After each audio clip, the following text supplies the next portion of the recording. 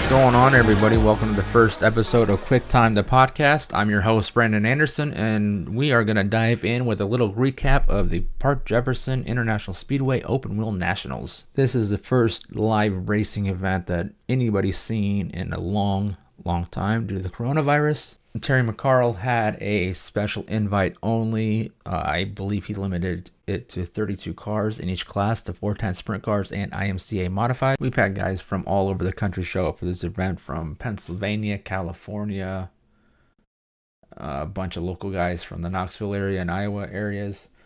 It's a pretty good stout field of cars for the first race in a while.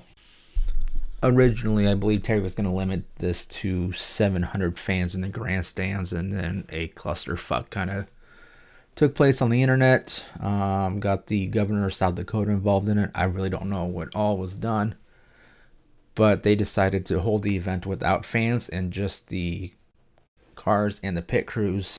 So with that being said, qualifying kind of looked like this. Aaron Reitzel picked up QuickTime, followed by Kerry Matson and the law firm of Parker Price Miller. Your heat races look like this, with Blake Hahn, Kyle O'Phil, Scotty Thiel, and Brennan Mullen picking up wins. The B main was won by Jake Blackhurst. Cody Ledger, the lone Nebraska driver, finished second in that one after starting 8th and transferred into the A main. So Kerry Matson led the field to the green for the A main.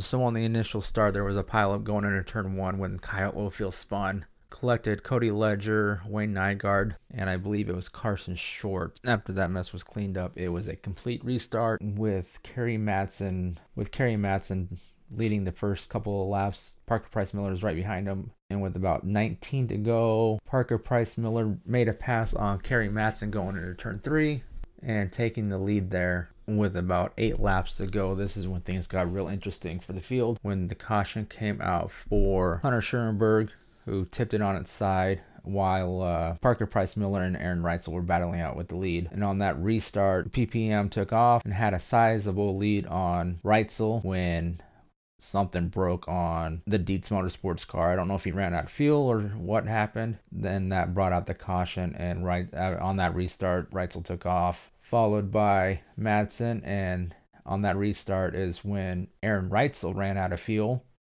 leaving Madsen with nowhere to go, and that left the door open for Brock Zierpas, who eventually took the win, which is not a bad little trip down from Pennsylvania, picking up $6,500-ish. There was a lot of fans and sponsors who donated to this purse throughout the evening. So that is going to do it for this brutal first episode of QuickTime. I only really recorded this episode was just to get the RSS feed going and get all the back end of the podcast up and running. My plan with this podcast is to do interviews with drivers and other racing personalities out there here in the Nebraska area. So hopefully next time I'll actually have a guest and it won't be as bad. We probably won't do race recaps. Maybe just a few here and there with the bigger races. Hopefully you come back next time, and we'll catch you on the flip side.